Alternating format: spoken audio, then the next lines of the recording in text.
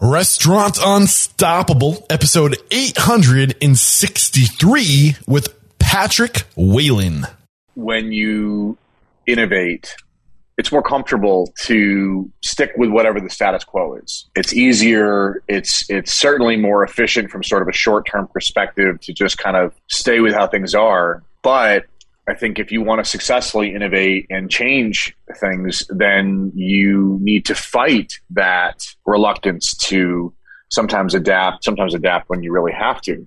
And so a good motivation for us has always been, and for me especially, has been when somebody tells me that I can't do something, I have a penchant for trying to prove that you can, especially if it's worthy. Are you ready for it factors, success stories, failures, and bombs of restaurant industry knowledge? Then, join Eric Cacciatore and today's incredible guest as they share what it takes to become unstoppable.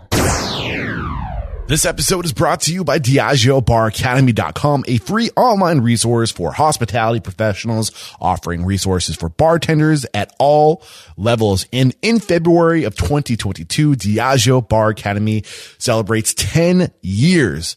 10-year anniversary. Congratulations. Over the past 10 years, Diageo Bar Academy has built a global community fueled by education and inspiration. And during this time, over 120 million bar professionals across 178 countries has joined Diageo Bar Academy in physical and virtual training sessions.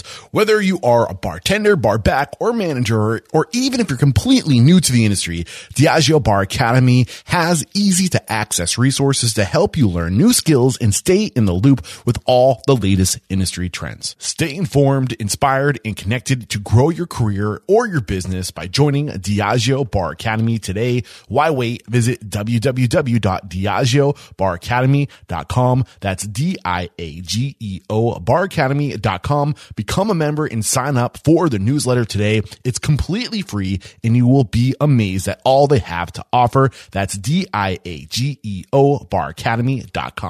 Today's episode is brought to you by 7 Shifts. 7 Shifts is a modern labor management platform designed by restaurateurs for restaurateurs. And I have to say, I haven't come across a restaurateur using 7 Shifts that hasn't been completely satisfied. Trusted by over 500,000 restaurant professionals, 7 Shifts gives you the complete toolkit you need to easily manage your team's schedules, timesheets, communications, tasks, tips, and more all in one place. And because you are Restaurant Unstoppable listeners, you get 3 months absolutely free. Get started at www.7shifts.com/unstoppable. That's the number 7, SHIFTS.com/unstoppable to get 3 months of industry leading labor management for free.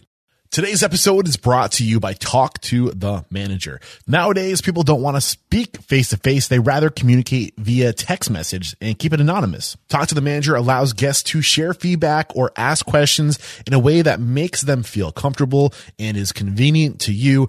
And I think the most valuable aspect of Talk to the Manager is that you give people an opportunity to vent before they go public and write a negative review. Sometimes people just want to be heard, and Talk to the Manager gives them that opportunity to be heard. Plus, you don't have to worry about your information being shared. Customers won't see your personal phone number, just the phone number that Talk to the Manager provides. Also, with Talk to the Manager, it's like having a secret shopper. People will tell you any issues they come across at your restaurants, whether you want to hear them or not, but they'll be brought to your attention and that will help you improve your business. Show your guests you care enough to listen with Talk to the Manager. Head to talktothemanager.com/unstoppable to sign up for your 60-day trial. What up, Unstoppables? We have a great show for you today. But before I let you know what's in store, just a quick reminder that this podcast needs your support. I'm always trying to remind you guys how you can support the show. Not trying to be pushy, but I got to keep it top of mind because we need to grow this thing. We need to take it to the next level. And one of the best ways you can support this podcast is by joining Restaurant Unstoppable Network. It's literally a membership site. It's a network of the people I get on the show and the listeners of this podcast. So if you guys want the support of other listeners, restaurateurs from around the country who are also aspiring to be great, if you want to stand on the shoulders of giants, the people I'm getting on the show, connect with them, learn from them, and take this industry in the right direction and be unstoppable, then come join the network, be a part of the conversation, and let's do this together. Literally be a part of this mission to inspire, empower, and transform the industry. And it's $30 a month, straight up honesty there, transparency. But I really do believe in my heart of hearts that there is a win-win situation happening. You guys will find value, and that money will go such a long way in taking this podcast and this resource and this community to the next level. Thank you in advance. So today we're talking to Patrick Whalen, and Patrick Whalen is a past guest. He was episode 843, and that was such a great episode. And it was around this time I interviewed Patrick when I was in Nashville that I really started asking the question, what's broken with the industry and what are the solutions and what are you doing specifically to fix the problems in our industry? And Patrick's answer to that was the inequity between front of house and back of house. And what they're doing is this program that they rolled out called Tip the Kitchen. And today we're going deep into their solution, how it's worked, and to give you a little bit of a teaser and how well this has worked. Since rolling this out in March of 2021, they have raised over $1 million to be paid out throughout their 5 or 6 restaurants to the back of house. A rough translation of this is basically their dishwashers are making $50,000 a year. That's pretty amazing. So we're going to get into the details of that today. We're going to talk about the challenges that you might face with implementing this Tip the Kitchen model, the step-by-step process to rolling it out.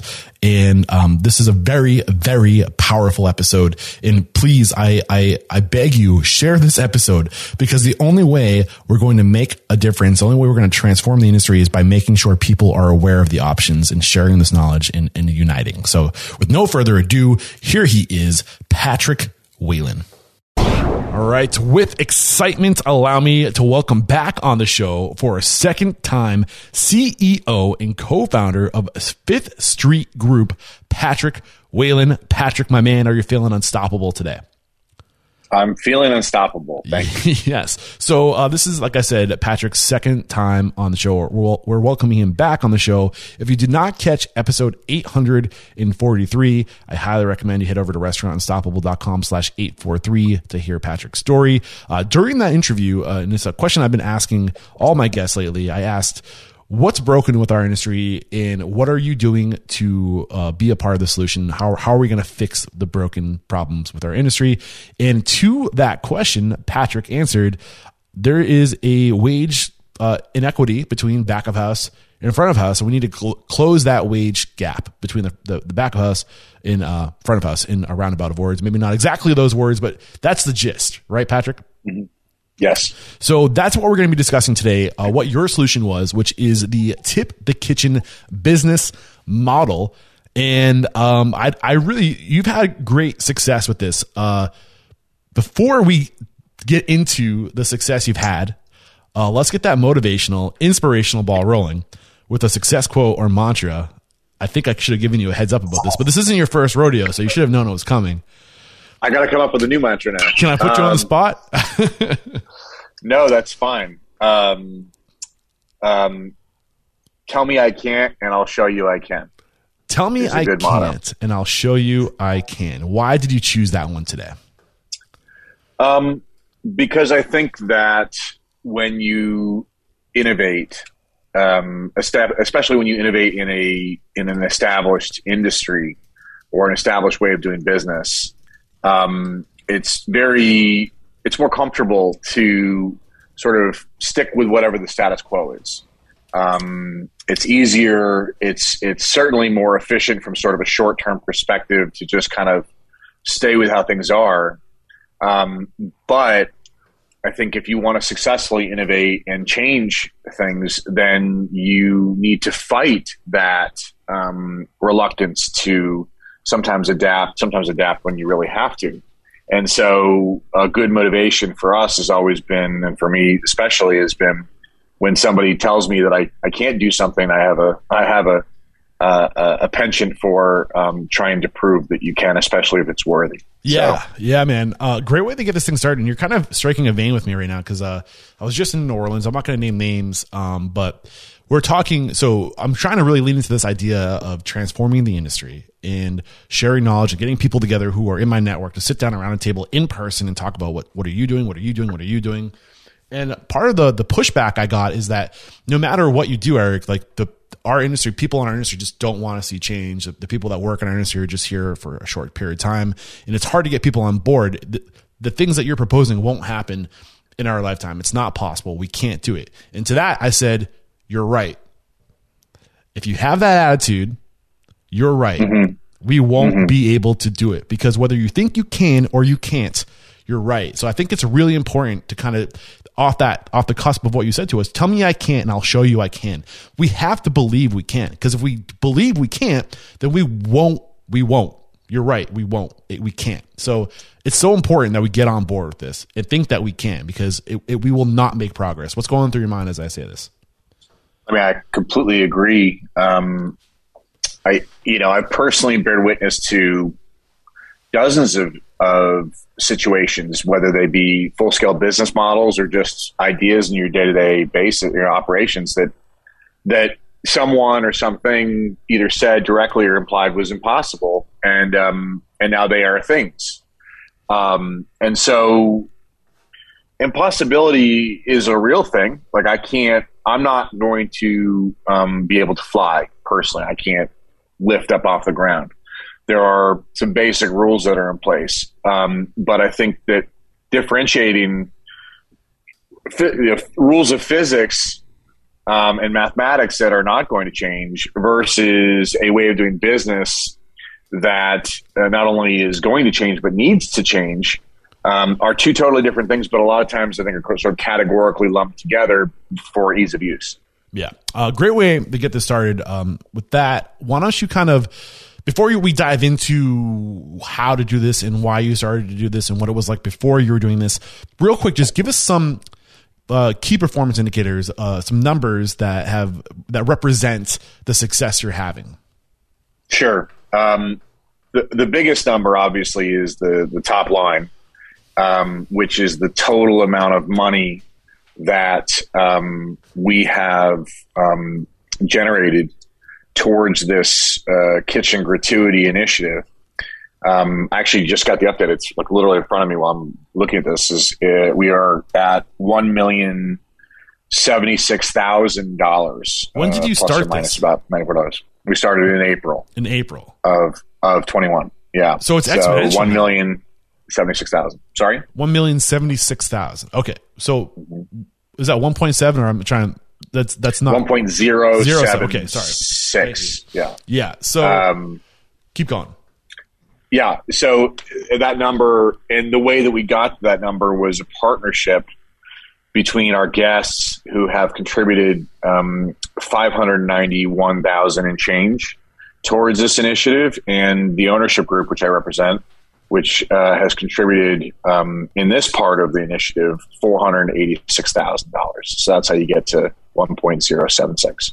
Okay. So part of this isn't just from so when you say tip. Let's back up a little bit, because there's another number that I thought was really interesting that I want my listeners to hear, is that how much is your dishwasher making? Our average dishwasher is making around $50K a year for our company. Okay. Those are pretty significant numbers. So back to how this splits up. You said what of this 1.076, what percent? How much of that is coming from partners? And you had a split two ways. So I'll make it easy. About $600K is coming from our guests, and about $500K is coming from the restaurant.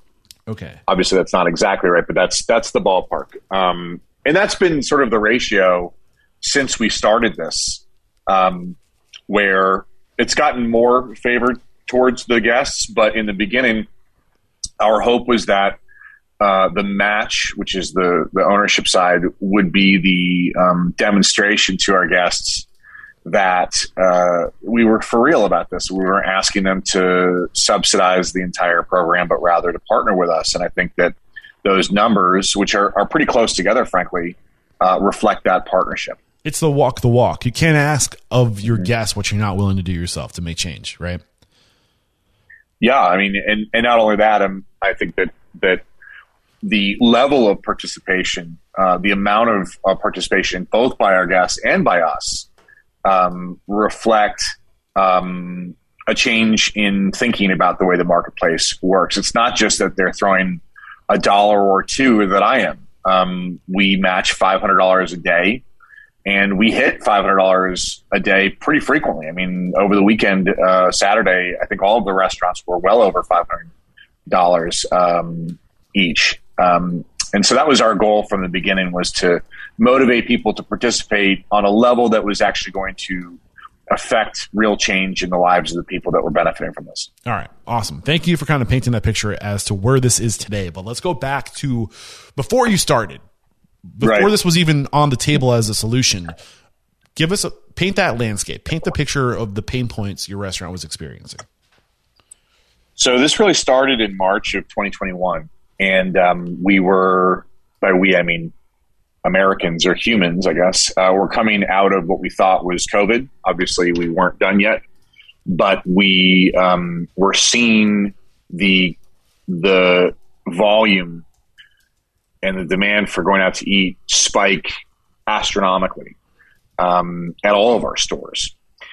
Simultaneously, we were seeing the beginnings of the staffing crisis that has been at this point really well documented, not only in restaurants, but in lots of businesses. But I think restaurants were one of the sort of the leaders of the first impacted. We've been the vanguard of a lot of this. So we were that for the staffing crisis as well. And so what we had was this really tough situation for, I think, most restaurant owners, which was that the demand was there, the volume was there. Thank God, after a year of misery, the demand was back, and it was back in spades.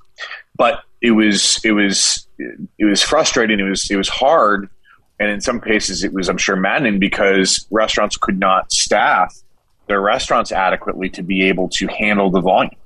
And that was happening in real time, where you would have a shift where you'd have 2/3 of your normal staff for a decent night, and suddenly you'd be doing volume on par with what a Saturday night would look like during the busy season. Yeah. That's just a recipe for disaster. And so that was the real pressure point, not just for us, but I think for a lot of restaurants, February, March, April, that when it first started to kind of kick back in last year. Yeah. And then you have to explain to guests who are walking in, who see plenty of open seats, that they can't come in because we just can't handle the volume. And try to explain that to you over and over again. It gets pretty infuriating. Well, it's not. I mean, it's not anything that it's not anything that you can explain to a guest. I think. I mean, I think it's hard just from a logical standpoint to walk in and see it not a busy restaurant with a few empty tables, but rather a half full restaurant or less, where they're saying we can't take you. I think that is the part where people who might have been willing to understand don't anymore. Yeah. What do you think the cause of the staffing shortage is? I mean, there's a few variables here. I don't know if it's worth getting into, but like one that I'm aware of, I don't know if you've heard this, is just the fact that the cost of child support, people, when you factor in the cost of child support, it's cheaper to collect unemployment and to watch your kids right now than it is to go to work and put your kids through, childcare. Sure. That's definitely one.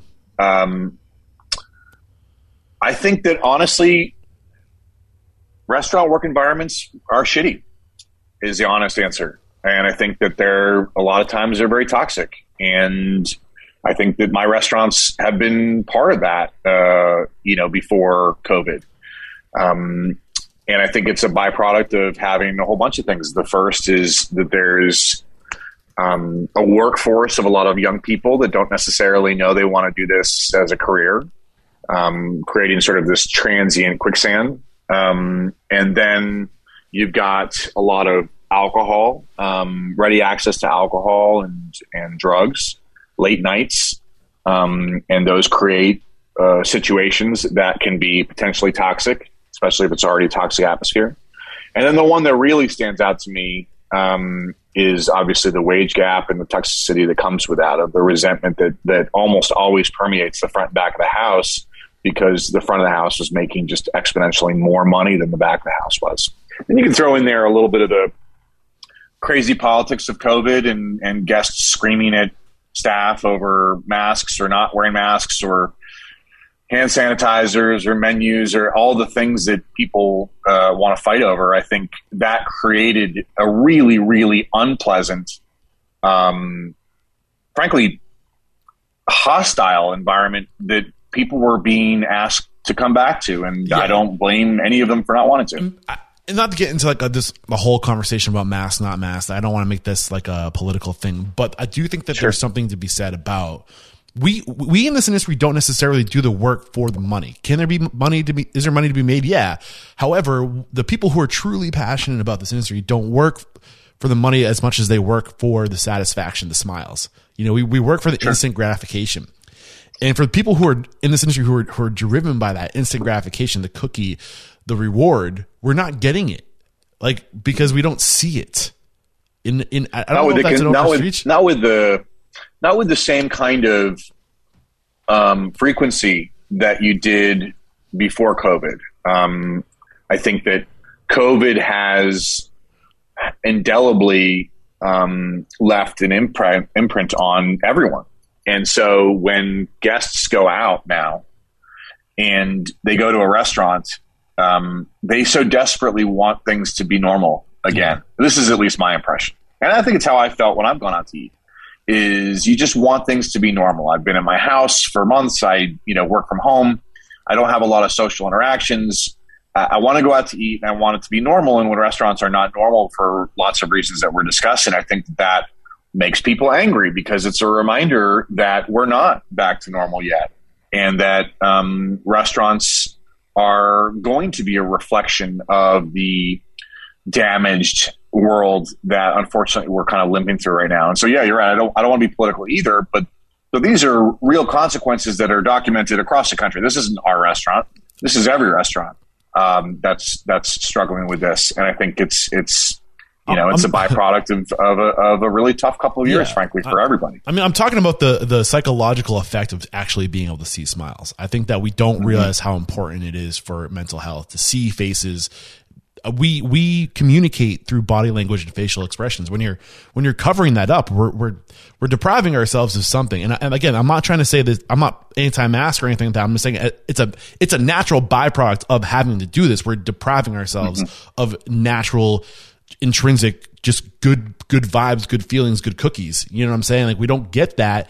It's going to bring the mood down. And I think there's definitely a subconscious thing going on here where we're just not getting that emotional and sociological reward that we would get otherwise.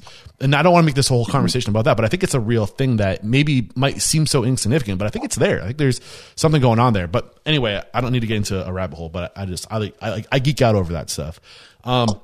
So back to your story and where you were before you decided to implement this. We're going back to March 2021. What was the landscape of your businesses? Like, on a scale from 1 to 10, were people happy? What were the pain points you were experiencing before you implemented this?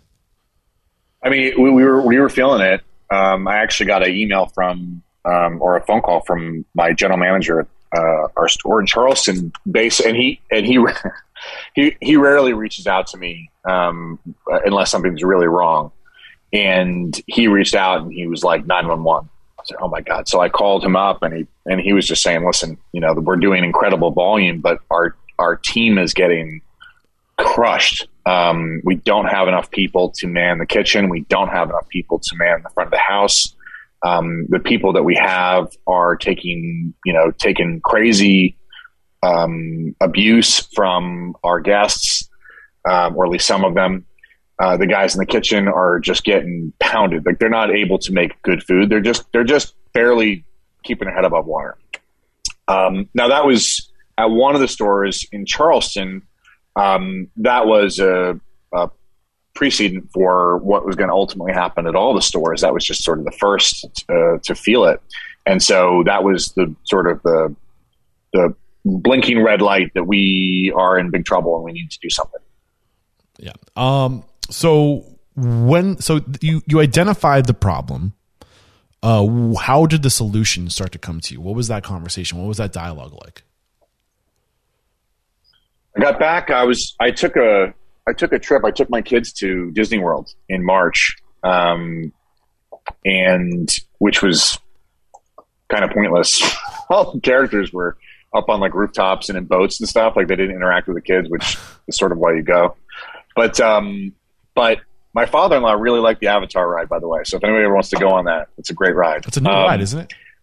It's pretty awesome. It is pretty awesome. And he had the time of his life. Anyways, Sorry, we digress. But I just gotten back from Disney World, and there was a chef that we had, not a chef, a senior line cook that we had at one of our stores, who had asked our executive chef if they could borrow some money. And the question came as to, well, what, if everything all right, or do you, and he said that he needed grocery money. And whether that was true or not, I have no idea. I didn't go with him to the grocery store afterwards. But it was a sickening feeling, because whether that was true or not for him in that moment, it was true for lots of people. And I just felt like a shit. I just got back from Disney World, and I'm having fun with my family, and there are people that are working for me that were struggling to pay the bills, and that's just put food on the table. That's just not an acceptable reality, and it's one that that I think, frankly, a lot of restaurant owners are going to have to look hard at themselves in the mirror and face, because that's what's going on. If you're paying somebody $12-13 an hour to work for you, $14 an hour to work for you, they're making below the poverty line. And then you're asking them to work 40-50 hours a week. You're putting them in a situation where they're below the poverty line. And that's just, that was a hard reality for me to deal with. And that's ultimately what motivated me to get Tip the Kitchen going, was that you have all these what appear to be disconnected factors meeting at one point of confluence, which is that, we don't have enough staff. We're incredibly busy, and the staff that we have is getting pounded, and the staff that we have, is not being able to make money the way that they need to be able to keep their head above water. And further, that even though the stores were busy, because I've heard this before, and this is worth talking about, even though the stores were busy and they were making money, we were paying back hundreds of thousands of dollars of debt from 2020. I mean, I'm not talking about 10 grand, 20 grand. I'm talking about hundreds of thousands of dollars of debt. In fact, company-wide, over $1 million. And so we weren't in a position to be able to say, okay, well, we'll just, pay any amount of money to everybody, because we weren't even in the red at that point. We weren't even in the black at that point. So I'm sitting here going, we have to pay these guys more money. We can pay them some more money, but sooner or later, we are no longer solvent. How do we get more money into this operation? How do we get more money into the operation in a way that allows our staff to make more? Now, there were places that were raising prices. There were places that were adding, 5% fees and all this other stuff. But I just view those as all being, price raises, which were not acceptable options to me. Raising prices turns guests away and narrows the field of people that could potentially come to your restaurant, which is ultimately what funds everything. So raising prices was not an acceptable solution for us. Yeah.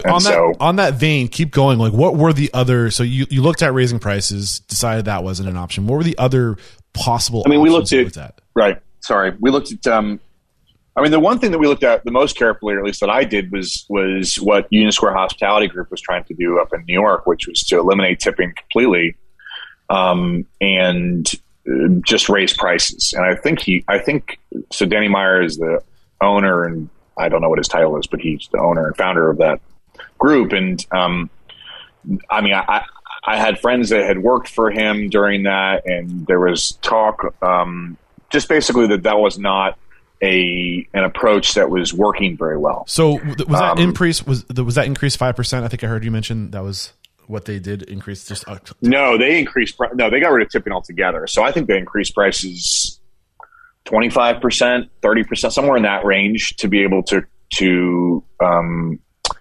to eliminate tipping altogether. And so raising prices 30% or even 25% is a lot of money. That's a lot. Which is funny, but I think that it is a lot. But at the same time, I feel like that's what people are spending anyway. Like there's a psychological thing going on there. Right, but what you're eliminating is choice, yeah, which is a big part of Tip the Kitchen. Something that I think the inherent flaw in the sort of radical shift from no tipping or from tipping to no tipping, and I respect what they did. I think it was brilliant. Frankly, it just didn't really work. And I think it didn't work because it took away choice from the guests. Yeah, it said everyone has to pay this right now. And the other problem of it is that other restaurants were not participating. I think that no tipping works if everyone participates. But the minute that there are places that don't participate, then the earning power of your front of house staff in particular goes flying up because your top servers can make more money somewhere else. And so if you're not able to provide an environment where the best people make the most money, they're going to leave. Yeah. And that's sort of where that particular model started to scare me and go sideways a little bit. Is this what you were hearing from the people that worked in this restaurant? Yes. This is the and it was discussed. I mean, other people that were contemporaries that work in New York. I mean, it's discussed pretty actively on social media. I had one friend in particular who was working at one of his stores that said that was a problem keeping or hiring and retaining good staff.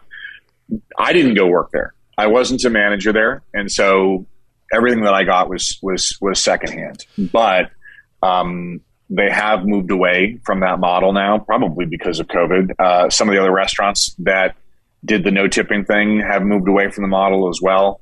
And so I think that the lack of choice that the guests didn't enjoy, or the guests were forced to take,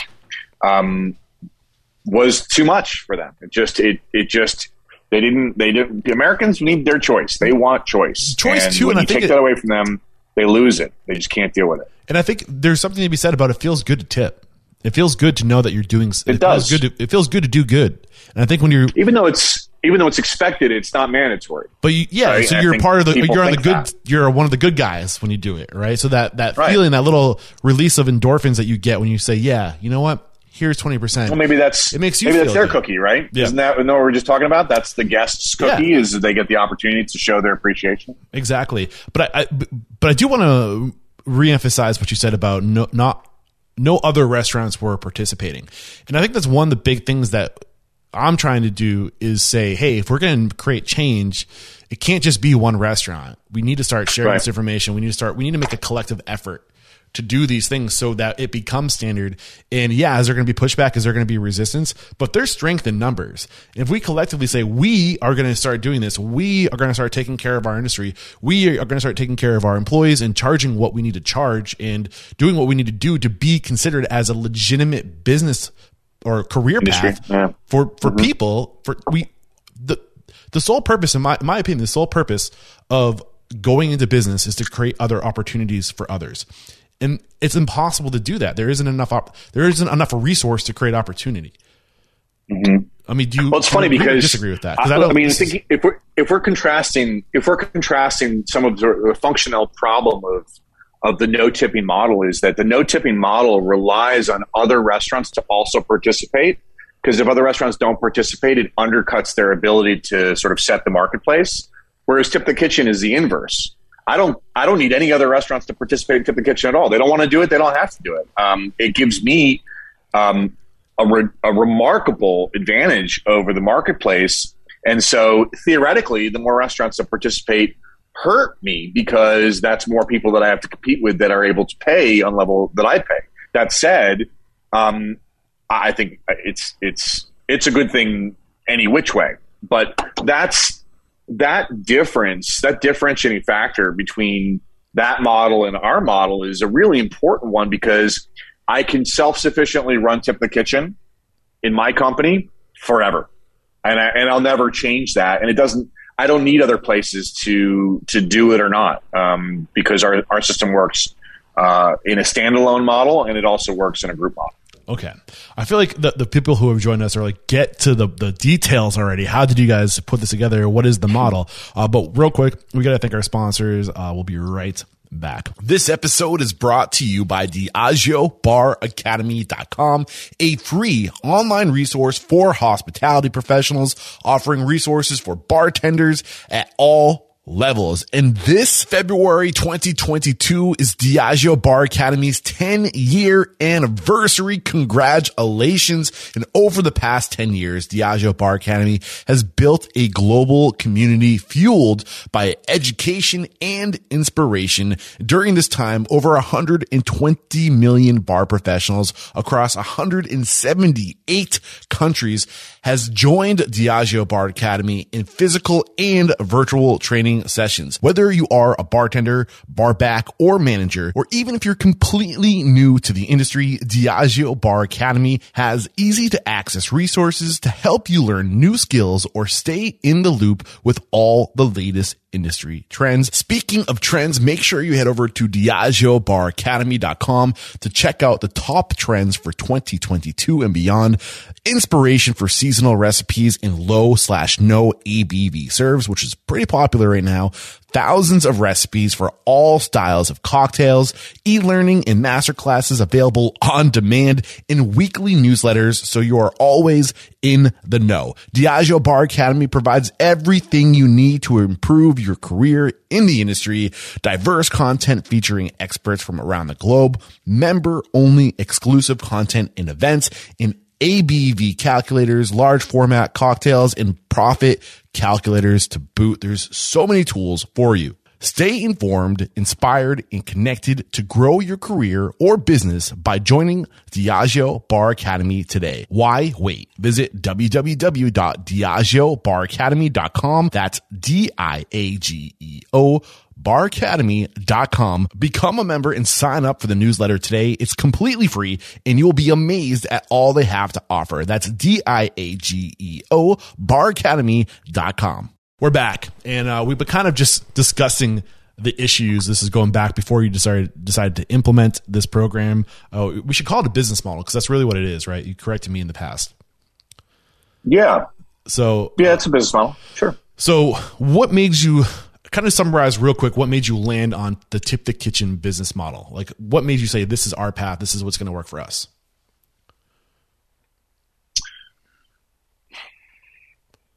I think that the crowdsourcing sort of functionality of this is what makes it really work.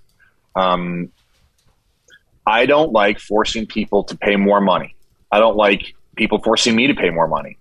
And I know that people don't like being nickel and dime. And so because it's a gratuity that's not required, the Tip the Kitchen component is not required, it's really up to the guests what they put in or they don't. And that piece of it is what makes it so pliable, because 21% of our guests actually have left a gratuity for the kitchen. 21.3% of our total guest count have left a tip for the kitchen. That means that 79% didn't. That means that a vast majority of our guests are saying to us, I'm not ready to pay more money for what I received, which is absolutely fine. I have no issue with that. That might be their economics. It might be the product that I'm delivering. It might be the environment that we're in right now. It might be the nature of inflation. Everybody's scared. Whatever. It doesn't make any difference. I don't need even half of the people to participate in the Tip the Kitchen model to make it work. In fact, it's working better than I think initially I had hoped it would work this quickly, with, like I said, 21% participating. So if you're looking at it from that perspective, you're not forcing people to pay more money. The way that a friend of mine described it was basically an optional way to raise prices that as a guest exactly where the money is going. I think a lot of times people don't like being nickel and dime because they're like, well, where does this money go and where does that money go? In our case, if you leave a tip to the kitchen, 100% of that tip goes to the kitchen. 100% goes to the kitchen.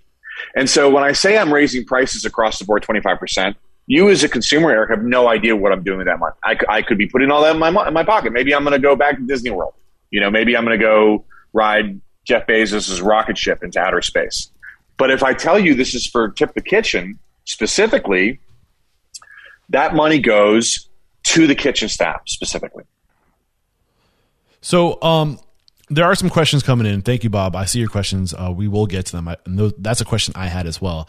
But I kind of want to continue into this idea. I guess so. A lot of this seems to be psychological. And what I'm thinking, what I'm curious about are there things we can do to create like an app, for example, or a loyalty program that creates almost like, hey, if you choose to leave a tip for the kitchen, there's something in it for you beyond just the gratification.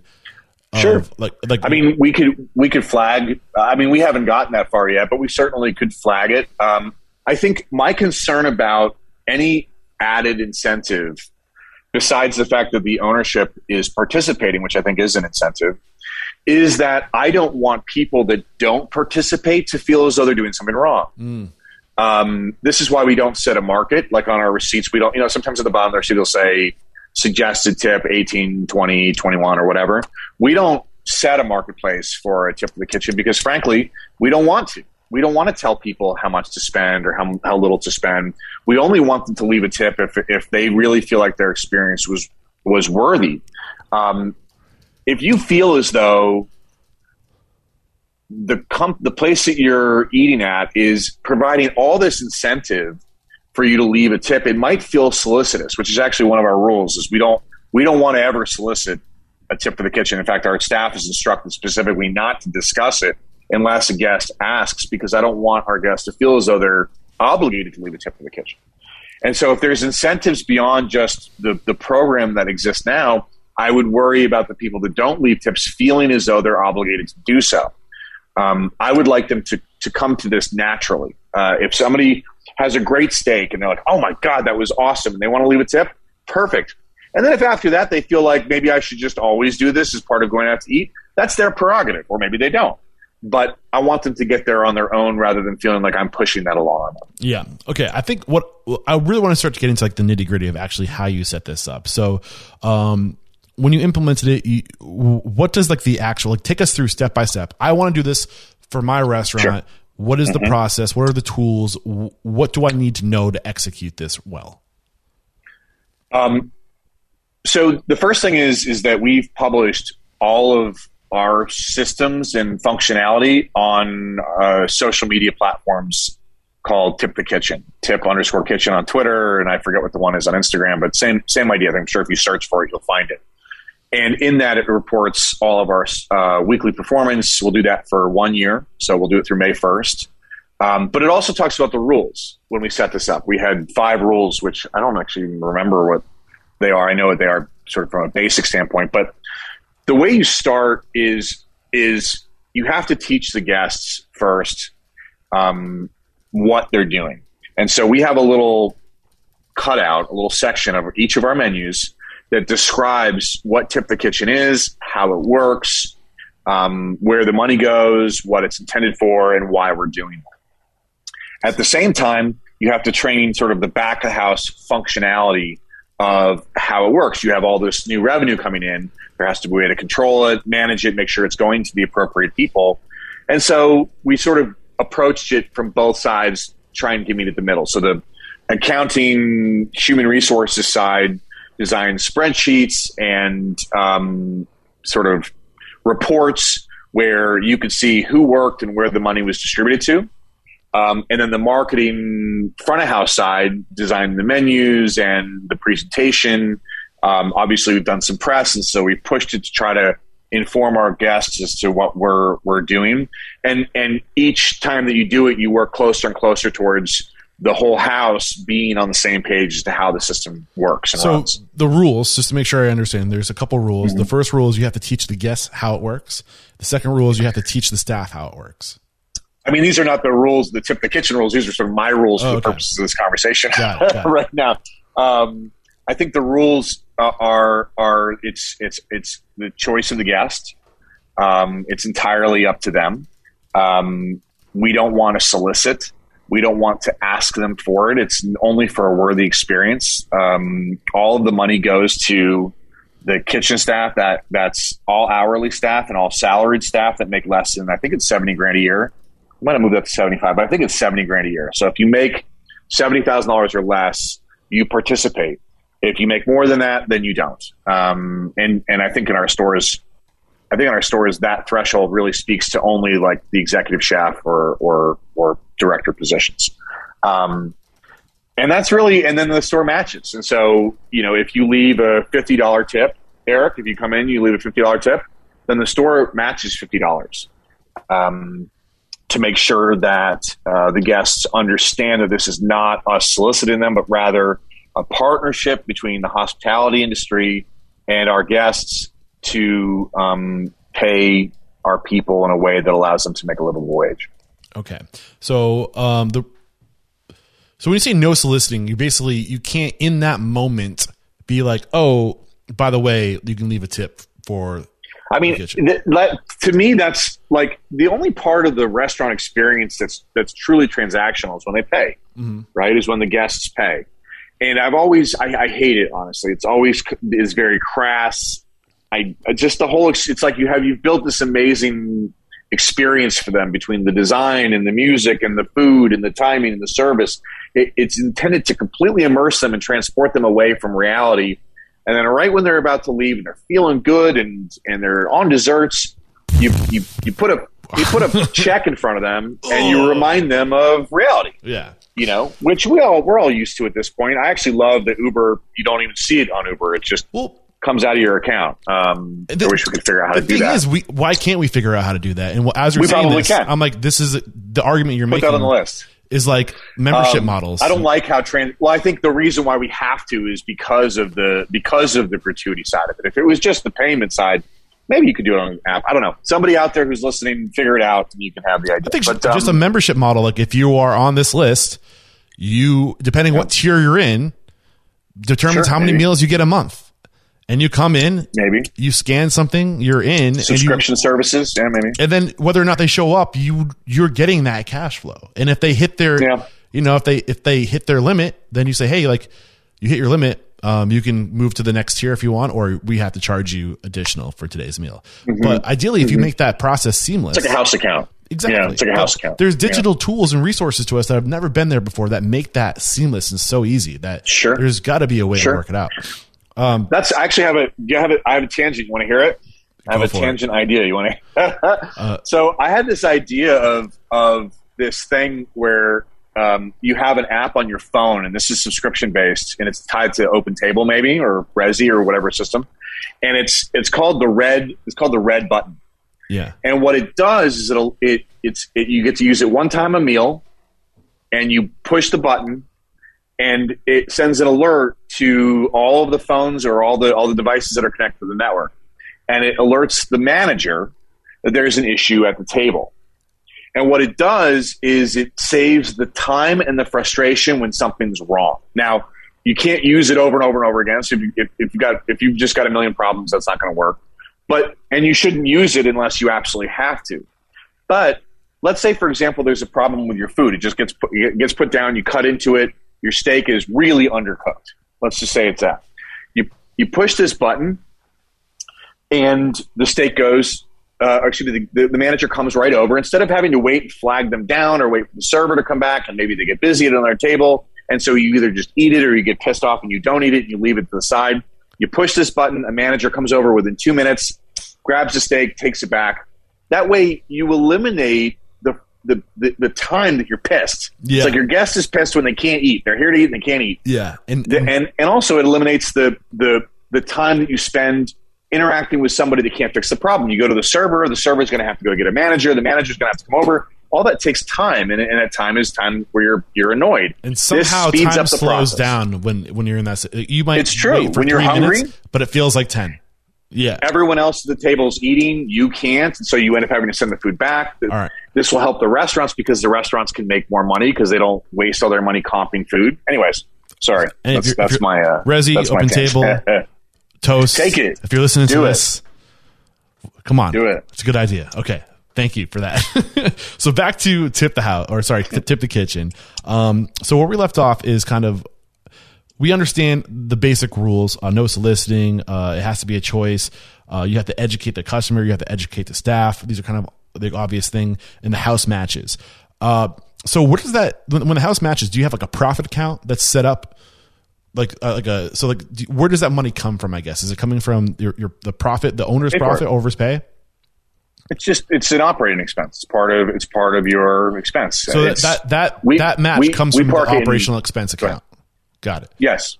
Exactly. And does that, I mean, I guess over time, did you see what that is? And has it gotten to an issue where that tip the kitchen has pulled so much from your OpEx account that you can't cover your other liabilities like labor and cost of goods sold? Or how do you identify that? Is it part of your prime cost? The direct expense of tip the kitchen comes out company-wide. Now, obviously each restaurant's different, but for us, across the 5 restaurants is about 3.3% operating expenses. So our operating expenses have gone up by 3.3%. If you're only looking at that expense sort of under a microscope, what that expense has done is more or less eliminated the need for training and for constant hiring because your staff doesn't quit. You don't have turnover. Pre-COVID, I think that our turnover rate was around 1%, maybe even a little bit higher. Since we started Tip the Kitchen, I think we're at 0.1%. What about your shrinkage? Or 0.2%. Wait, say that one more time. So we were north of 1% in turnover costs. I'm saying direct turnover costs. So like training, ads on Craigslist or on Indeed or whatever, hiring. Now I think we're at like 0.1 or 0.2% company-wide. So we've had, I guess, about a 1% savings, direct savings on training. So when I say 3.3%, it's actually more like 2.3% if you deduct out the training costs. Well, and that doesn't speak to any of the other stuff any of the other financial benefits of not constantly turning your team over, like, for example, overcooking dishes or shrinkage is what crazy overtime or yeah. So have you been tracking the data on shrinkage, and is there a trackable trend down? Sure. We don't turn over staff. But the big thing is that we have not raised our prices, and yet our food costs have stayed fairly stable. They've gone up a little bit, but we haven't raised prices in spite of the fact that most of the product that's out there has gone up by 20 to 30% in terms of cost. So we've been able to do that because our normal waste, our normal like mistakes and stuff are down by, I don't know the number. I could probably look it up pretty quickly, but we don't have a ton of mistakes anymore. We don't have to throw away food or product anymore. If you had to because we've got kitchen staff that cares. If you had to guess what your percentage is on waste and shrinkage down, a whole point, half a point? At least a point. A point? I would guess. So you're making, you're right now you're only up a point, a little over a point, maybe a point and a half total increase to be able to pay your dishwashers $50,000 a year. I mean, yeah. Not only that, Eric, is okay. So let's say your profit margin is 10%, but because of Tip the Kitchen, it's now 9%, right? Yeah. But what would you rather have? Would you rather profit 10% on $1 million, or would you rather profit 9% on $2 million? Exactly. And so the Tip the Kitchen and the ability to handle the volume, handle immense volume because you don't have turnover and handle it the right way, has allowed us to be, from a margin standpoint, slightly less, but on a lot more revenue. I mean, our revenue, let's just use Church and Union Charleston as an example. Our 2019 revenue was like $5.6 million, I think, plus or minus, somewhere in there. Our 2021, during COVID, in the midst of all this craziness, our top line, I think, was like $8.4 million. Up almost over $3 million. Up over $3 million. Yeah. So we were able to, so the volume was there to be had, and we were able to handle the volume because we had the staff and because we had good staff that was trained and we weren't buried in constant turnover. And that's not just the kitchen that's impacted, by the way. It's the front of house managers that are constantly having to hire people and fire people and look on Craigslist and write people up and all that. All that is sort of, it's not completely gone because that's not a realistic expectation in a business. But again, I think we're down, like we were at a point in maybe 1.1 point as a company. I think we're down to 0.2. Yeah. 0.1. So it's not just the direct savings; it's also the savings of time and energy and frankly misery that people. A chef doesn't want to sit there and look at Indeed. A chef doesn't want to look at Craigslist all day at a bunch of people that end up not showing up for their interviews. What a chef wants to do is make food and be creative and work with their vendors and teach. To think of a chef as anything less than at least partially an artist is an incorrect assumption. Every great chef is at least somewhat an artist, and if you take them away from their art and you make them, sit in front of a computer all day long, you're going to have a chef who's either miserable or has one foot out the door. Yeah. Yeah. So I kind of want to drill down a little bit further and get into the nitty gritty. What tech stack are you using and how are you implementing that to track and to collect payment? And what are the things we need to do operationally, systematically to execute this? So to my knowledge, the only 2 point of sale systems that exist currently where you can add a kitchen gratuity line are PosiTouch, which we use, and Toast. Which has grown in popularity pretty dramatically recently. So you have to program and put a line on your receipt that says kitchen gratuity. That's the first step. That's the sort of the facilitator that allows the guest to actually participate. Then on our end, we have spreadsheets that we've created that have lists of all of the employees that work for us, and then the days that they work. We just enter in, that they worked, that they qualify for Tip the Kitchen, and then they get their equal share based on however many people work that day. And then we record it in our end of day reports so we can go back and reconcile if we have to. What are the qualifying things? You said under $70,000. They have to be salary or hourly, or what? They can be salary or hourly as long as their take home, if they're salary, they have to make less than $70,000 a year. If they're hourly, they participate regardless. So any salary below $70,000 in all hourly back of house staff. Yes. Any other qualifying? That number might be factors? $75,000. I wish somebody would text me and tell me, but I think it might be 75. Give or take 5. It's either 70 or 75. Around there. The point of that number is it's market based. So in New York, that number might be higher because the city, obviously, the pay there is a little higher than it is here. It's intended to be market based, but either 70 or 75 grand is still speaking to the same sort of segment of the workforce. I'll put market based, basically. That depends on your market. Any other qualifying variables we should know about? They have to work 4 hours. A minimum of 4 hours a week. A minimum of 4 hours. Per shift. Okay. So to qualify that shift to participate in Tip the Kitchen, they have to have worked at least 4 hours, which is, we pick that number as being sort of the halfway point of an 8 hour shift, of a full-time shift. Okay. So now that we know what the qualifying variables are to be considered for this program, how do you decide where the money goes?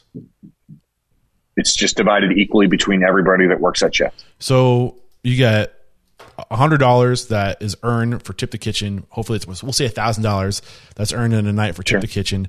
You got 10 people working back of house. That's just easy numbers. You would just split that $100 per person. Provided that they all work over 4 hours and get paid less than $70,000. Yes. So let's get into like the line item. So you say the 2 POS systems that that are able to create a service charge, and is there anything when it comes to legalities of how that has to show up on the ticket? I think you just need to explain what it is. I mean, the ticket, our ticket says kitchen gratuity. So there's no confusion as to where that money is supposed to be going. And further, we reinforce that, like I mentioned earlier, with the description on the menu, exactly because it's a new marketplace, it's a new revenue stream. We list exactly on the menu who is the beneficiary of these monies. And from a legality standpoint, that's an important question you're asking, because this is basically unprecedented from a legal standpoint.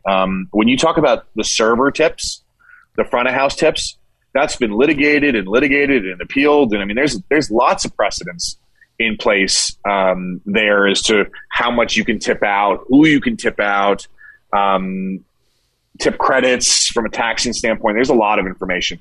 When it comes to this, there's basically nothing, because this doesn't exist. I mean, there are a few other restaurants around the country that do something like this, but not enough to have any kind of real defining legal merit, I suppose. So if I go to one of your restaurants and I have a great meal and I get the check, there's going to be 3 lines. There's going to be tip, kitchen gratuity, and then total, and then the place to sign.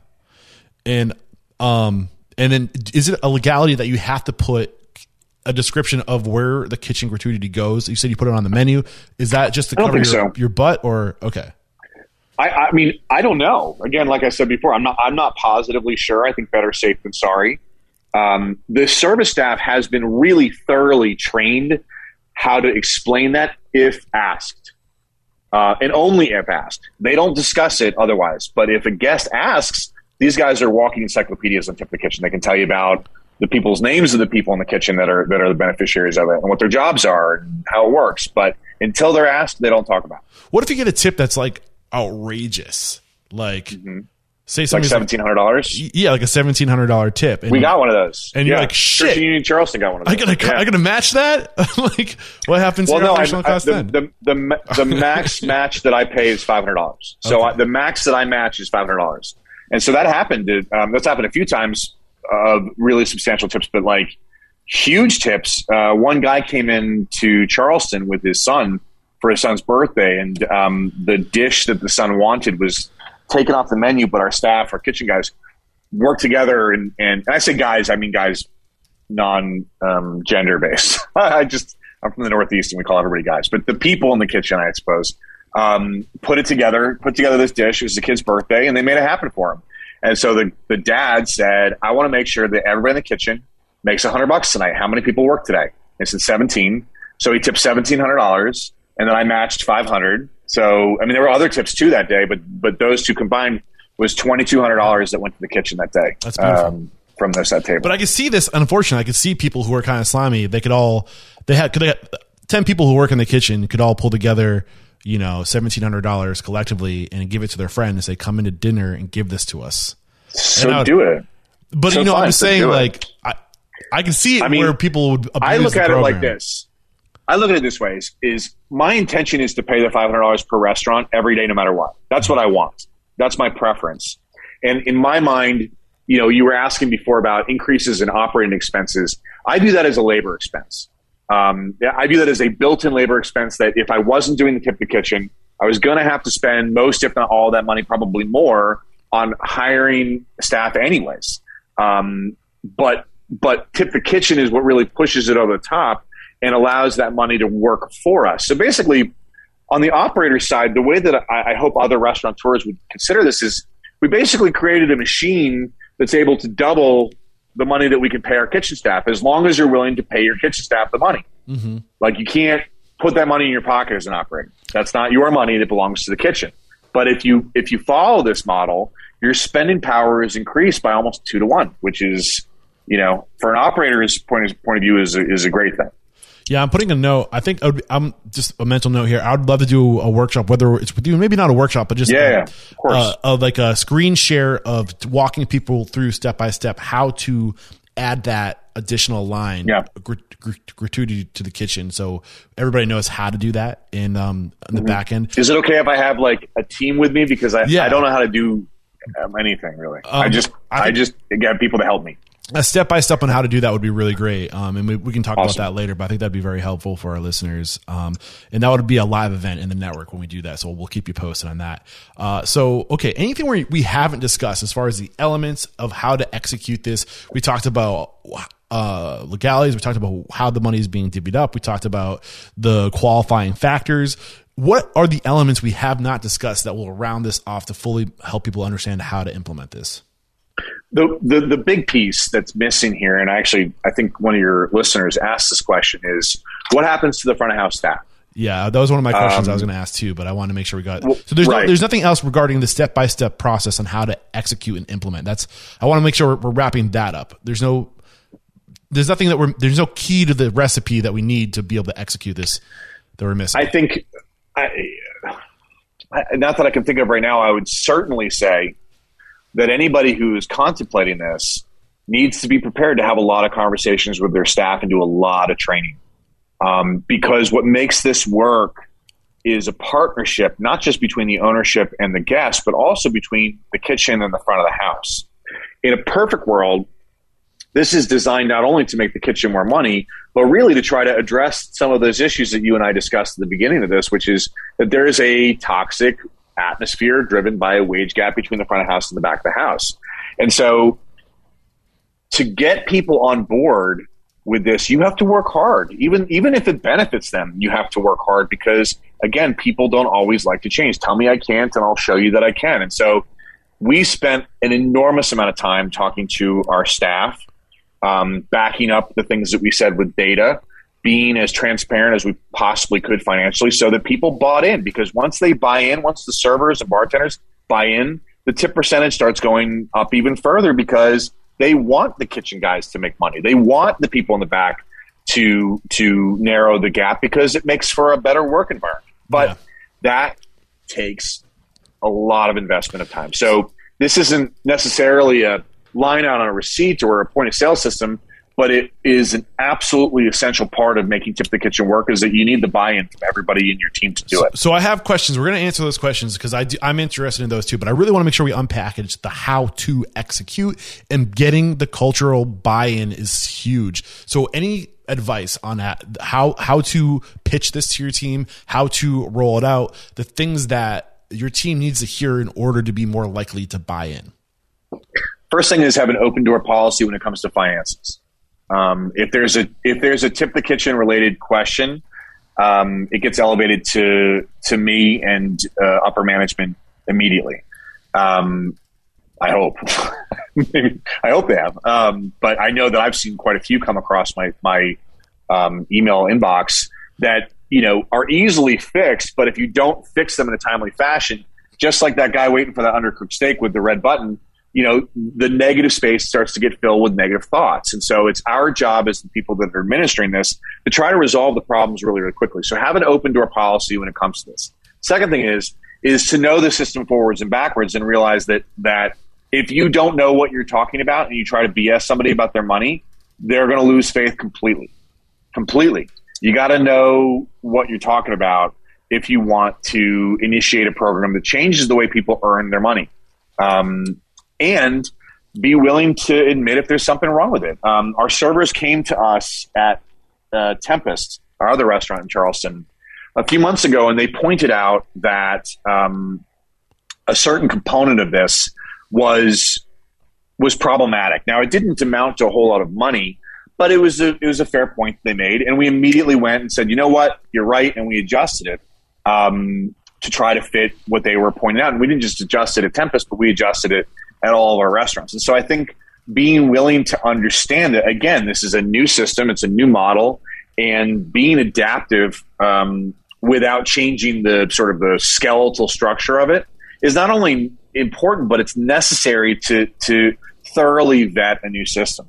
Who knows? Maybe problems are going to come up that couldn't have been anticipated. It's our job to be willing to adapt. Yeah. So back to how to onboard the staff in this program, open door policy, basically open book management, know the system for implementing inside and out, just basically and when I hear that, I hear you educating the staff on how it works to the T in the how the whole, what you basically just did for us today is what I'm understanding from that. Anything else when it comes to they probably onboarding? would like less of it. Yeah. My management would probably like to hear a little less of it, frankly, because I talk about it so much. But yes, that's true. But I think that's one of the biggest lessons I've learned on the show is culture isn't just what you say it is, it's what you do every day. It's the thing, it's the conversations, it's your language. It's all this stuff is your culture. And if you want something to be a certain way, you have to echo it. You have to bring it to the surface. You can't just say, this is how we do it one time. It's ongoing. I think the best example of this is Hertz Schulze's, with, the hotel. Oh my God. I can't believe Ritz-Carlton. He was kind of the man behind Ritz-Carlton for the longest time. They cycle through all their standards of excellence. There's 24 of them on a loop. Every day they start with 1, they go to 2, and they go to 24, and they start back at 1. And you have to echo these things constantly, because if you don't, then it settles. It goes to the wayside. So anyway, I digress. But any other elements on how to get your staff to buy in, because I think that's such an important element. I'm really drilling here, but I want to make sure we're not missing anything, because I don't think this has ever been documented before. So I want to make sure we can get as much of it out as possible. I mean, certainly, using our data would be a smart move. I mean, I publish everything. And so, doing it the first time is, when there's no precedence, is a little terrifying.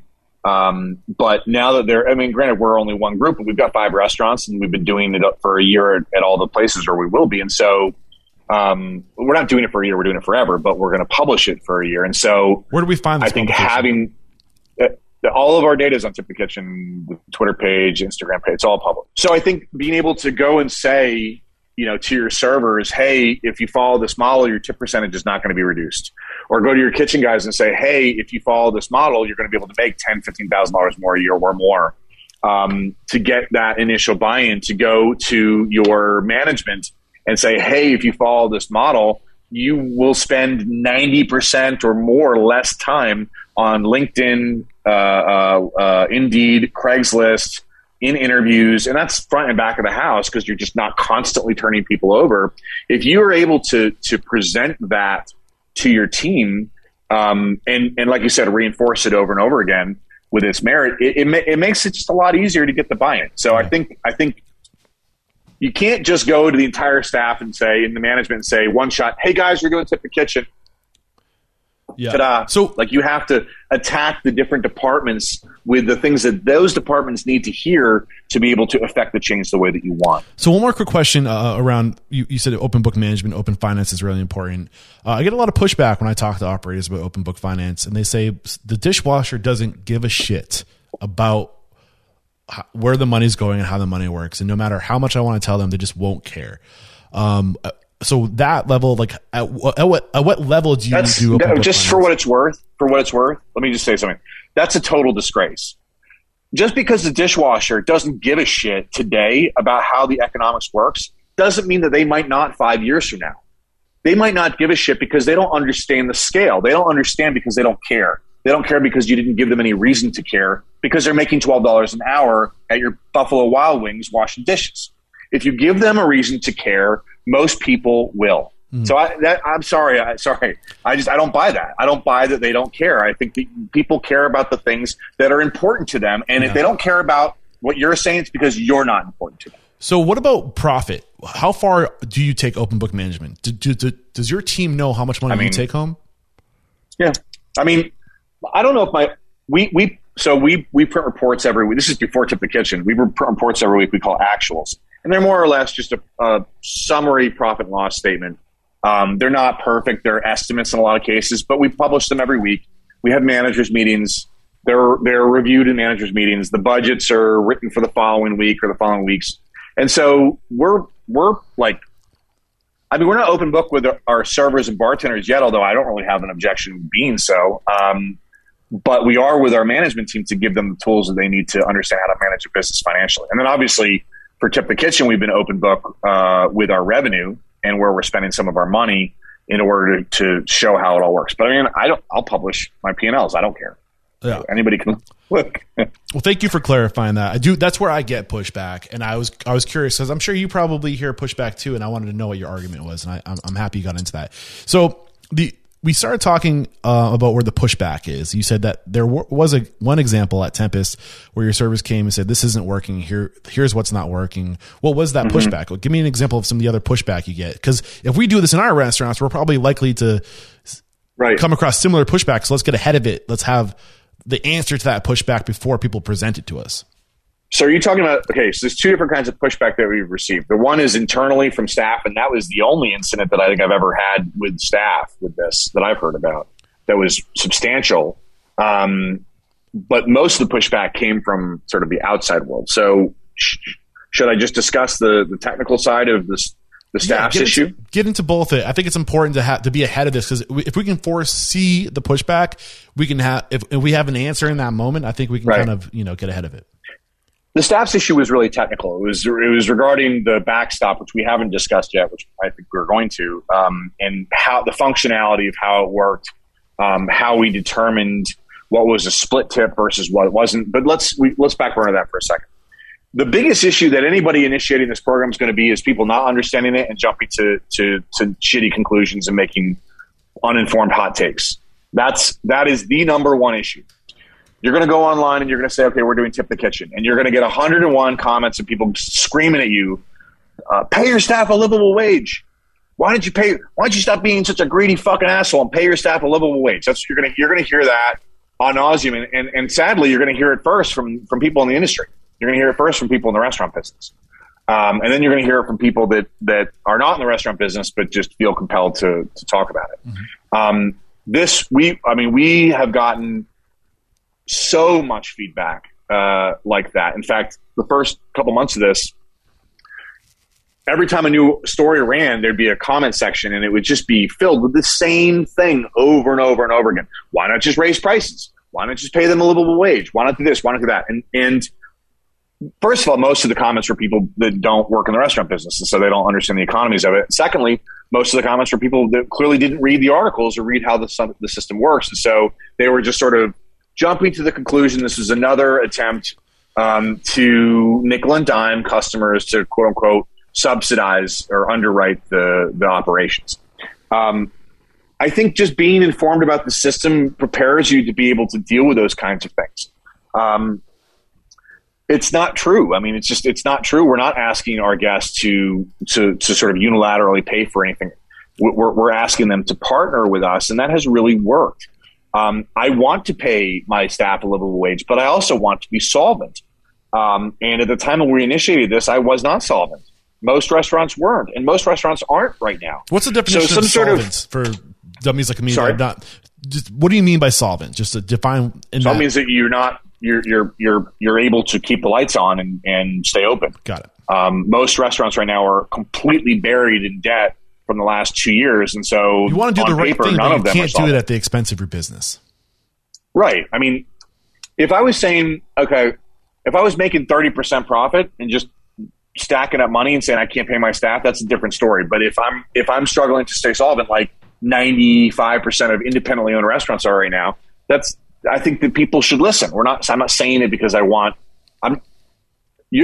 description of the restaurant person that you said before of people that are not doing this just for the money or they've got other motivations, I think that describes me and my group to a T. I think we want to be able to be profitable and we want to be able to return on our investment and be solvent and sustainable. But I think we also don't want to do so if we're doing it at the expense of other people being able to live a normal life. And so that's a real fallacy that I think people are so quick to go to, which is that, oh, they're just greedy owners and they're just ripping us off and they're just nickeling, they're just asking for a little bit more. You know, they just want a little bit more from us. And that's just patently false. And so being prepared to answer those questions is critically important at the outset. And also just being able to say, you know, this is a new system. Not everyone's going to like it. Not everyone's going to get it. And I believe in the long-term positive effects of this, and they'll win people over. And it has. Yeah. So that we discussed the consumer, the outward-facing pushback, but have we touched on the inward, the in-house pushback? Okay. So, yeah, I mean, again, the in-house, there wasn't really pushback as much as it was, I'm a server, right? I'm comfortable with the way things are going. I make a steady income. I like my job. I know what I'm going to get when I come in here. And that provides relief for me. And I have far less stress because of it. Now you have this kind of radical system that's directly impacting their tips in some cases. And I have to trust the ownership, and I have to trust somebody besides myself to make sure that my money's handled properly. And I hate to say this, but you restaurant owners that are listening know this is true. There's a lot of the restaurant owners that are out there that are dishonest, that don't function. I've heard properly. some stories. I'm sorry, I just came from New Orleans. I'm not going to name names because I just don't. I've had personal experiences with this. Many personal experiences. Yeah, there are people who are abusing Tip the Kitchen, where they say this money is going to the kitchen, and guess what? The kitchen doesn't get it. And I'm not going to say who, because that's not what we're here to do. But that is a good way to create a lot of distrust in the industry. Yes. So if you're going to do this, freaking do it. Please don't ruin this. Be an integrated. Well, I've seen a bunch of something, Eric, that I think is worthy of talking about more down the road is that if you just add a gratuity line for the kitchen on your receipt and say you're tipping the kitchen, that's not, good for you. And I want people to want to pay the kitchen staff more money. So that's a step in the right direction. But frankly, that's not really, first of all, it's not going to do a whole lot. People are going to leave $1 and $2 tips, and that's it. There's going to be low participation. You're going to get all the negatives from it. But it also is going to perpetuate that idea that restaurant owners are asking guests to solely pay for increases in their operation. And that's not what the Tip the Kitchen model is about at all. It is a partnership. It needs to be a partnership. If it's not a partnership, it's not the Tip the Kitchen model. Yeah.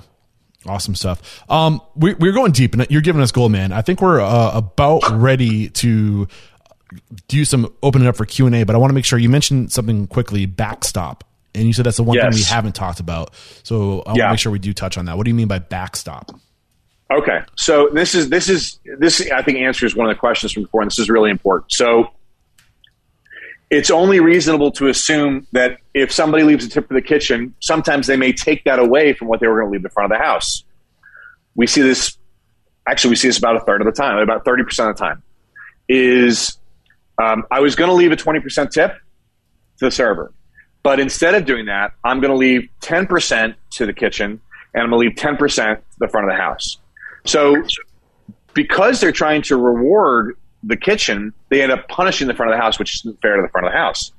And so what my company does is we provide a backstop. We call it the backstop, which means that if we see a split tip, a tip that is in any way split, we subsidize, we provide the difference to get all of the servers to 22% on those tips.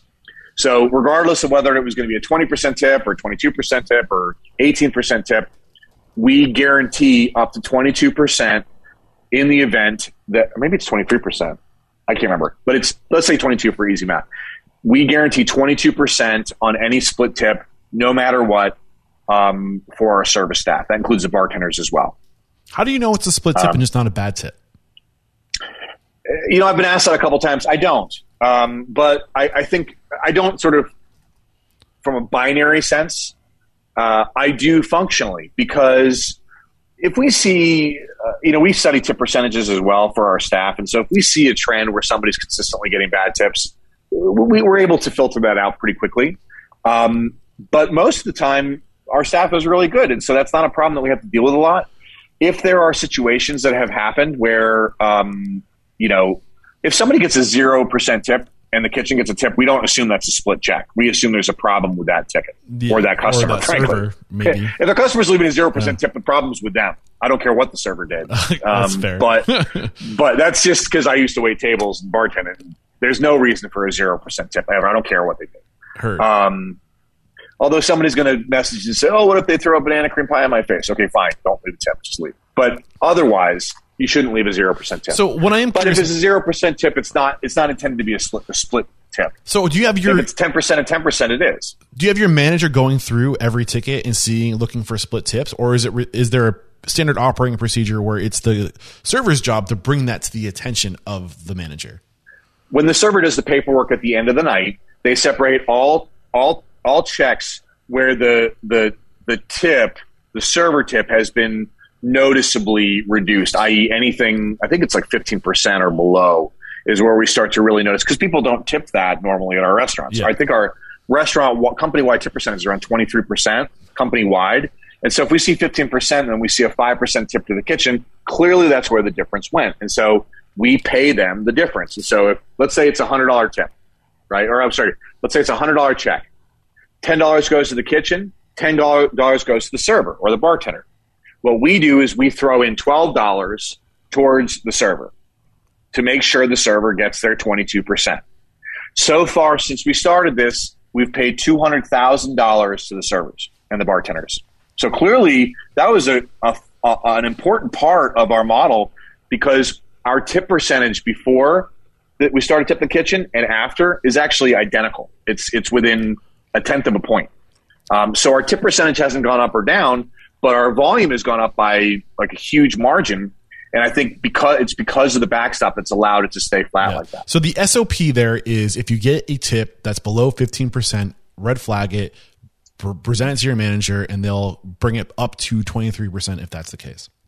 If it's split. I mean, if it's 15%, there's no tip for the kitchen. Yeah, if you can identify that you didn't get a good tip. But the red flag is 15% or less. And at the end of the night, I mean, there's lots of them. I mean, at the end of the night, we'll have dozens of these things. And so the servers will stack them up on their receipts. They'll write it on their paperwork, so it's very visible where it is. And then the managers will, note it in the report itself. Yeah, in the end of day report. Patrick, this has been a great conversation, man. I got exactly what I was hoping to get. Details, good, very fine details on how to implement this. I think we might even be able to take it further. I mean, if you guys are listening to this and you're not in the network, I think what we can do in the future is maybe host just a Q&A, because I think there's probably going to be a lot of questions with this if you're willing to do that. If you're interested in being a part of that, email me, eric@restaurantunstoppable.com. I'll add you to a list so you can be sure to join us. And you don't have to be in the network for that one, because I think that this is so important that we are transforming the industry that I don't want anything to keep you from being a part of that conversation. So if you want to be a part of that conversation, email me, eric@restaurantunstoppable.com. And what I'll do is I'll get you a 30-day trial to the network to be a part of the conversation so you can make that conversation. That way we can get you in so you don't miss this opportunity to learn how to solve this problem, for lack of better terms. So one more quick break to thank our sponsors, and we're going to be right back to answer some questions, because I'm sure there's plenty of them. Today's episode is brought to you by 7Shifts. 7Shifts is a modern labor management platform designed by restaurateurs for restaurateurs, and effective labor management is more important than ever to ensure profitability and restaurant success. Especially with this labor shortage, you need to rely and trust technology more than ever before, and dialing in your labor management is one of the most positive, dramatic impacts you can make on your business's bottom line. And when it comes to labor management, 7Shifts is one of the most, if not the most, organically recommended labor management platforms on the show. Trusted by over 500,000 restaurant professionals, 7Shifts gives you the complete toolkit you need to easily manage your team's schedules, timesheets, communication, tasks, tips, and more, all from one place. Best of all, 7Shifts integrates with the POS and payroll system you're already using, like Toast, to make smart operating decisions and turn labor management into a competitive advantage for your business. Restaurant Unstoppable members get 3 months absolutely free. Get started at www.7shifts.com/unstoppable. That's the number 7, SHIFTS.com/unstoppable to get 3 months of industry leading labor management for free. Today's episode is brought to you by Talk to the Manager. Look, nowadays people rather send you a text message than speak to you directly face to face. That's just the way people choose to communicate, and there's not much we can do about it. Or is there? Talk to the Manager allows guests to share feedback or ask questions in a way that makes them feel comfortable and is also convenient to you. Don't worry about personal information being shared. Customers won't see your personal phone number, just the number that Talk to the Manager provides. You can even delegate customer feedback and divide the workload amongst your managers. Multiple managers can receive these texts. When one manager replies to a customer, the other staff will see their responses too. What I personally love most about Talk to the Manager is that you can fix issues immediately in private before complaints go public online. Many times when people do write a negative review, it's because they just want to be heard, and Talk to the Manager gives them that outlet to be heard before they bring it publicly and drag your name through the mud. Plus, with Talk to the Manager, get issues brought to your attention, whether it's an issue with your restaurant's service, product, or facility. Your guests will let you know whether you want to hear it or not, but this will help you improve. Using Talk to the Manager is so intuitive that no tech knowledge is required. If you can send a text message, you can use Talk to the Manager. Manager. Show guests you care enough to listen with Talk to the Manager. Head to talktothemanager.com/unstoppable to sign up for your 60-day trial. That's www.talktothemanager.com/unstoppable. All right, we're back. And the first question coming at us is from Harlan Scott, past guest on the show, multiple repeat guests on the show. Harlan, congratulations. I think you just got recognized last year for doing some good stuff down in Texas. Yeah, thank you. Thank you. I'm about to open a second location of a restaurant in Austin, and I'm very interested in finding a model where my kitchen can participate in the tips. I was going to come at it from a different angle, but we'll get not important for this call. But when you're posting jobs for cooks, are you able to say, hey, we're going to pay you X an hour, but my cooks average, $6 more an hour in tips, and therefore are you able to pay slightly below market with your wages? Or like, do you do the job posting to say, hey, cooks average $25, $30 an hour? Are you able to see some benefit there to reduce your bottom line? To reduce my costs? Yeah. I mean, so we did an initiative in June where we announced that our minimum wage was $15 an hour for all staff. And so that's sort of our floor. And sure, I mean, if we haven't gotten there yet, but I think if you wanted to do something where you said, okay, all new hires, no matter what position you have, get paid $15 an hour. And then with each successive, 6 months or performance-based, they go up $1 here, $1 there. The Tip the Kitchen model is getting them an extra $60 a shift. So when we advertise it, we advertise not only what their fixed hourly would be, but also what their earning potential or what the performance has been previously, and that has helped us immensely get people in the door. Right. And then you're paying $15 an hour for your servers as well? No, we just guarantee them $15 an hour. We do $5 an hour for servers, $5 an hour for servers, and then their tips. Do you feel that sometimes when people make that choice to tip the kitchen, they'll split the difference, and instead of giving 20% to the server, do 10 and 10? How often do you see that? It's about actually, I've got it right here in front of me. It's about 30% of the time that we've seen that so far. So 30% of the time when people actually leave a tip. So for the kitchen. So of all of the Tip the Kitchen receipts that we've gotten, which constitutes 21% of our total customer base, 30% of those are what we call a split ticket or a split tip, where 10% or 11% the kitchen, 11% front of the house. And thank you. Last question. Why do you choose to match it? I mean, are they not already just coming out way ahead with just this additional tip that they're getting? Matching it seems like additional exposure that might be unnecessary because what you're doing is so progressive and pro-employee anyway. I think I know the answer, and I'm proud of myself for knowing the answer. Okay, Eric, let's see how you do with this. Because it has to be I think the message I got is it has to be a team effort, and it has to be you can't ask from your guests what you're not willing to do yourself. It's a level of buy-in that's necessary in order for it to work. That's correct. And Harlan, I think an important point here is to say that this model is adaptive and sliding. So I chose the $500 match number because I was trying to forecast like each store. Okay, let's say for every $1 million that we're going to do in sales, I'll put $100 in. And that was just, it was very arbitrary. But it's clear that like, for example, our store Tempest, which is smaller, it's not quite fine dining, but that's sort of the idea. That doesn't generate revenue on par with like our Church and Union concepts. In fact, less than half.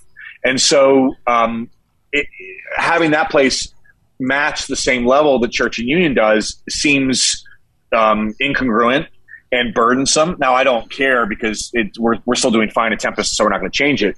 But if you're a restaurant that's forecasting doing, let's say, $1 million in sale or $2 million in sales, instead of it being a $500 match, maybe it's a $100 match or a $200 match. And so that can limit the amount of sort of cash liability exposure that you could have on a weekly basis if everyone participates, and gets you the full match every day.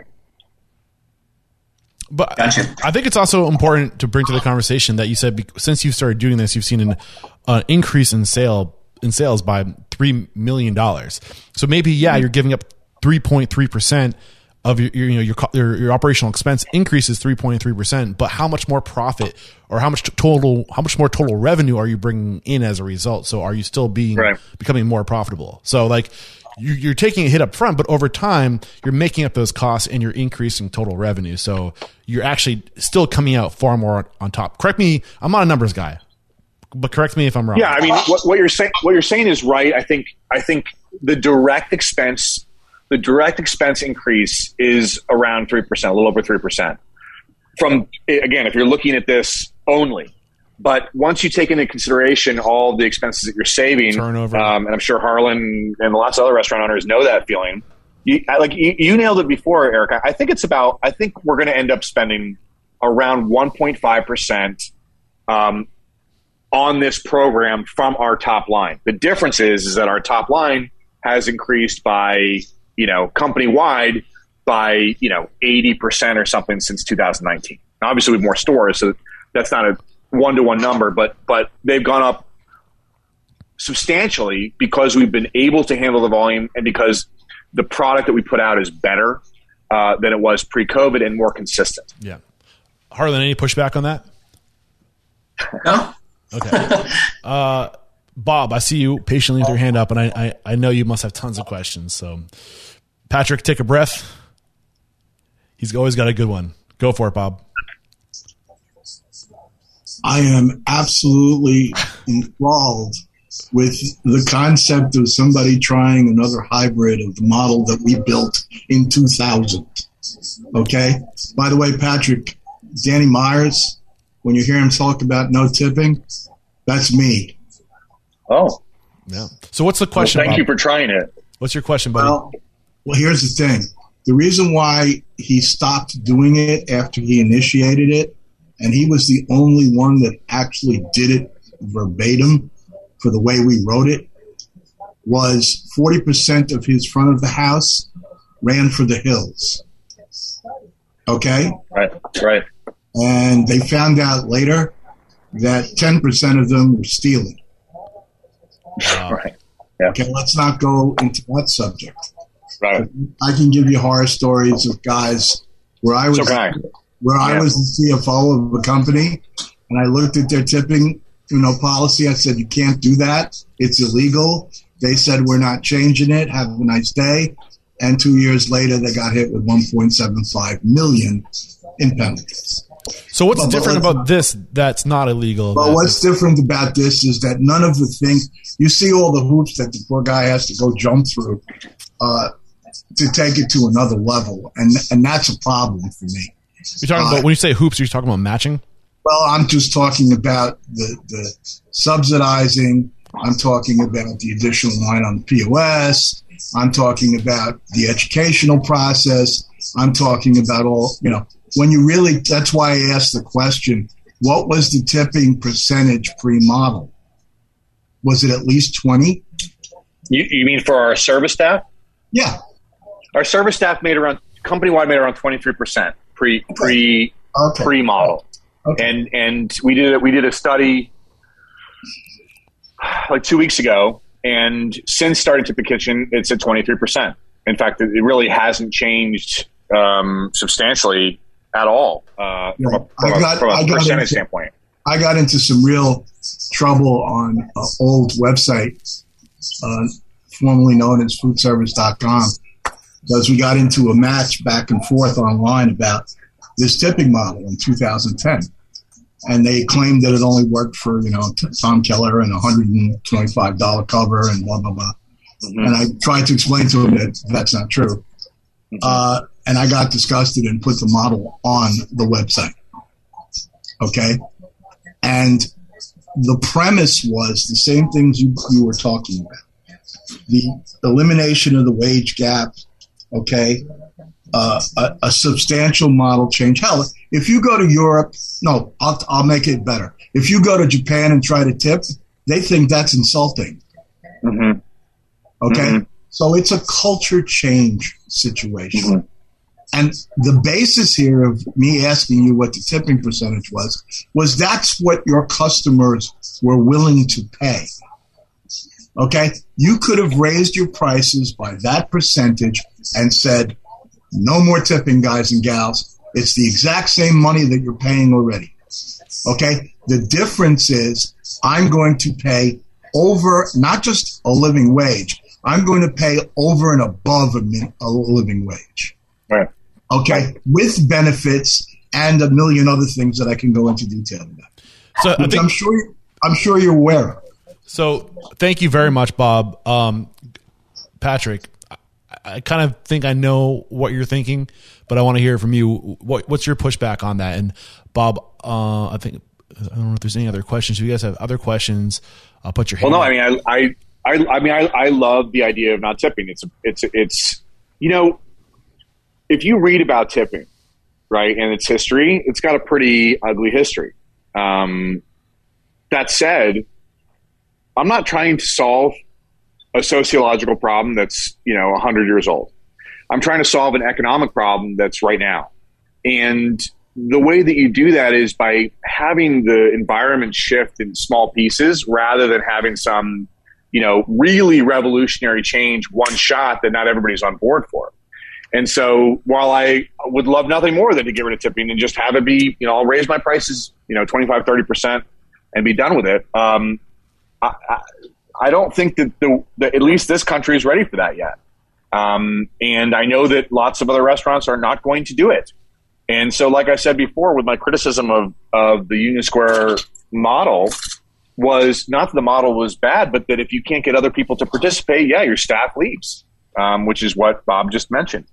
I don't need other restaurants to participate with Tip the Kitchen. I'll just do it. If they don't want to do it, then I'll do it, and I'll enjoy purchasing power that exceeds theirs by 50 to 100%. That's the advantage of this, is that this model is not mandatory for all of our guests. It's not mandatory for any of our guests. You can participate. You don't have to. And the ratio of people that have is a vast minority. I mean, it's 21%. There are, 2 out of 10 people actually even do this, and it's enough where every single one of the people that work in my kitchens makes not just a livable wage as per like Johns Hopkins or New York Times or whoever sets that number, MIT actually had a report, but rather what I think is a livable wage, what we decided in my company was a livable wage based on local rent and grocery costs, which was, I think we had it either like $49,000 or $50,100, something like that. That's what I want. I want everyone that works for me to make over $50,000 a year. That's the objective. And so far, we're getting really close. The average is over that, but we still have, the low end of the average is still slightly below it. So that's what we're working towards. So I did have one more question regarding payout. Are you paying out at the end of the shift, or is that going to the paycheck? It's all paychecks. So we used to do tips at the end of the night for everybody. And what ended up happening was we were keeping, tens of thousands of dollars on site. And unfortunately, that's dangerous. It's dangerous for your management. It's dangerous to have that kind of cash around. And frankly, I'd just rather not have that kind of cash. And so we put everything on paychecks on a weekly basis. And, when you get your paycheck on Friday, there's your Tip the Kitchen. No, the only other question I have is there a system that you're implementing to track that? Is it an Excel? Like, what are you doing to, at the end of the day, you had this much money come in from Tip the Kitchen. You split that up between, we went over the qualifying factors. Then, like, where does that money go to track? Like, how are you tracking that? Yeah, we have a spreadsheet for each. So there's a master spreadsheet that just is sort of the blank version, and then we save each week at a bottom tab. And it's if you click on the week, like I can literally go into my computer right now into, our file share and go back to the second week that we started this and look at each individual person that was working in the kitchen, each individual shift, and see how much they made, because it lists it out for them. And then we keep that forever. So if there's ever a question, if ever somebody in the kitchen, like here's an important thing. Actually, we missed this before, Eric. Kitchen staff is receiving tips now, which means that they have a whole different kind of tax they have to worry about that they didn't have to worry about before. The front of house staff does.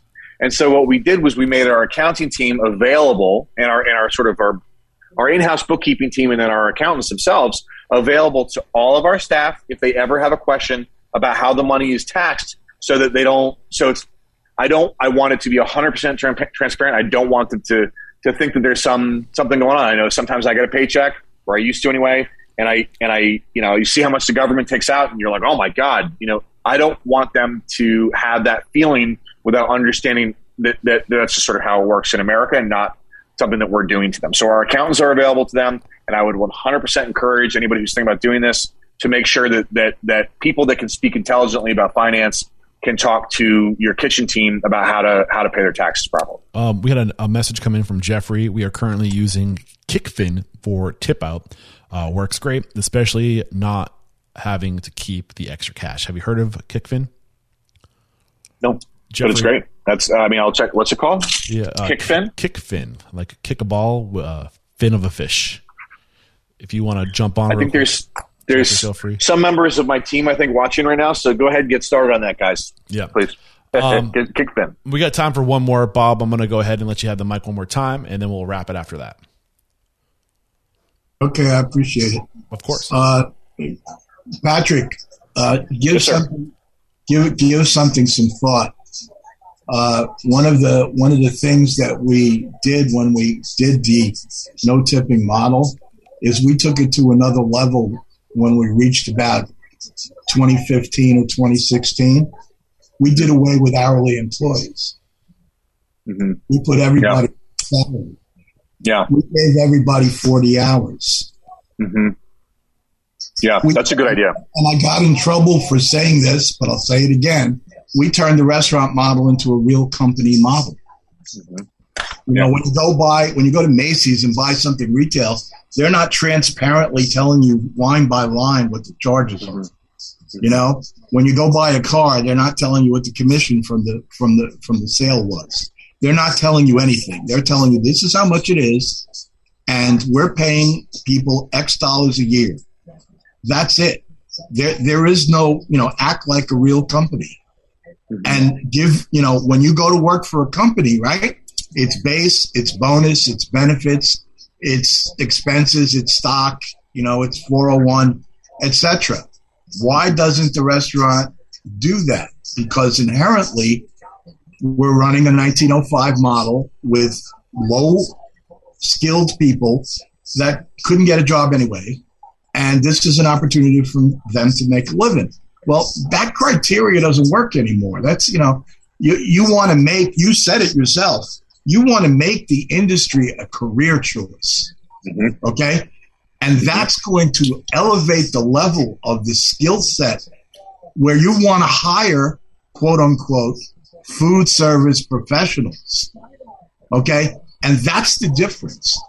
Mm-hmm. The other thing I didn't hear you talk about is when you look at that model, the first thing that comes to mind is what everybody's talking about now: automation, robotics, mm-hmm.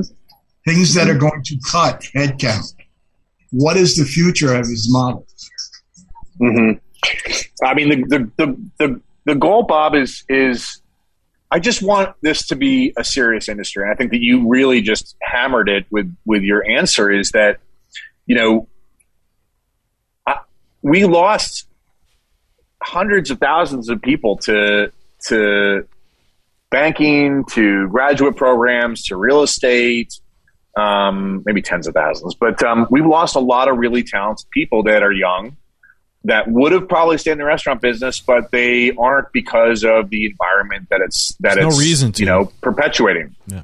And the way to start fixing that, obviously there's lots of issues, and we talked about a little bit to start this interview, but I mean, the biggest thing is just making sure that people can make a livable wage. Mm-hmm. And if you don't have that, then the rest of this doesn't matter. Like, if your staff is not making enough money to pay themselves, to make a livable wage, to pay their rent on time, to pay for groceries, what they're going to end up doing is they're going to be depressed. They're going to use drugs. They're going to use alcohol. They're going to be miserable all the time. Maybe a few of those people will be able to get through and get on with a career like I did. I wasn't using drugs, but I was, when you're in your early 20s, you're working 60 hours a week and getting tips. It's not real. It's not sustainable. every summer, the reason I actually moved into management as a restaurant employee was because I was a bartender. I was tired of the summers where I was making, $50 working 10 hours a day. I thought it was ridiculous. I'm like, how do I pay the bills in July and August and September? And so I went into salaried management because I had to live a normal life. So the more that we can do to make the economics work first is where it starts to minimize the transients. If you pay people right, it will attract good people. And the more good people you have, the more, let's say, professional people you have, the more professional people it will attract. Yeah. Patrick, this was a great conversation, man. Thank you so much. And I'm not saying this is the only solution. I'm not saying this is the answer, but it might be the answer for some people. And if you guys, it's an answer for now. Yeah, I think it's an answer. It's an answer for now for certain kinds of businesses. And we're going to open a restaurant at the end of this year called Ophelia's in Nashville, although we might change that name.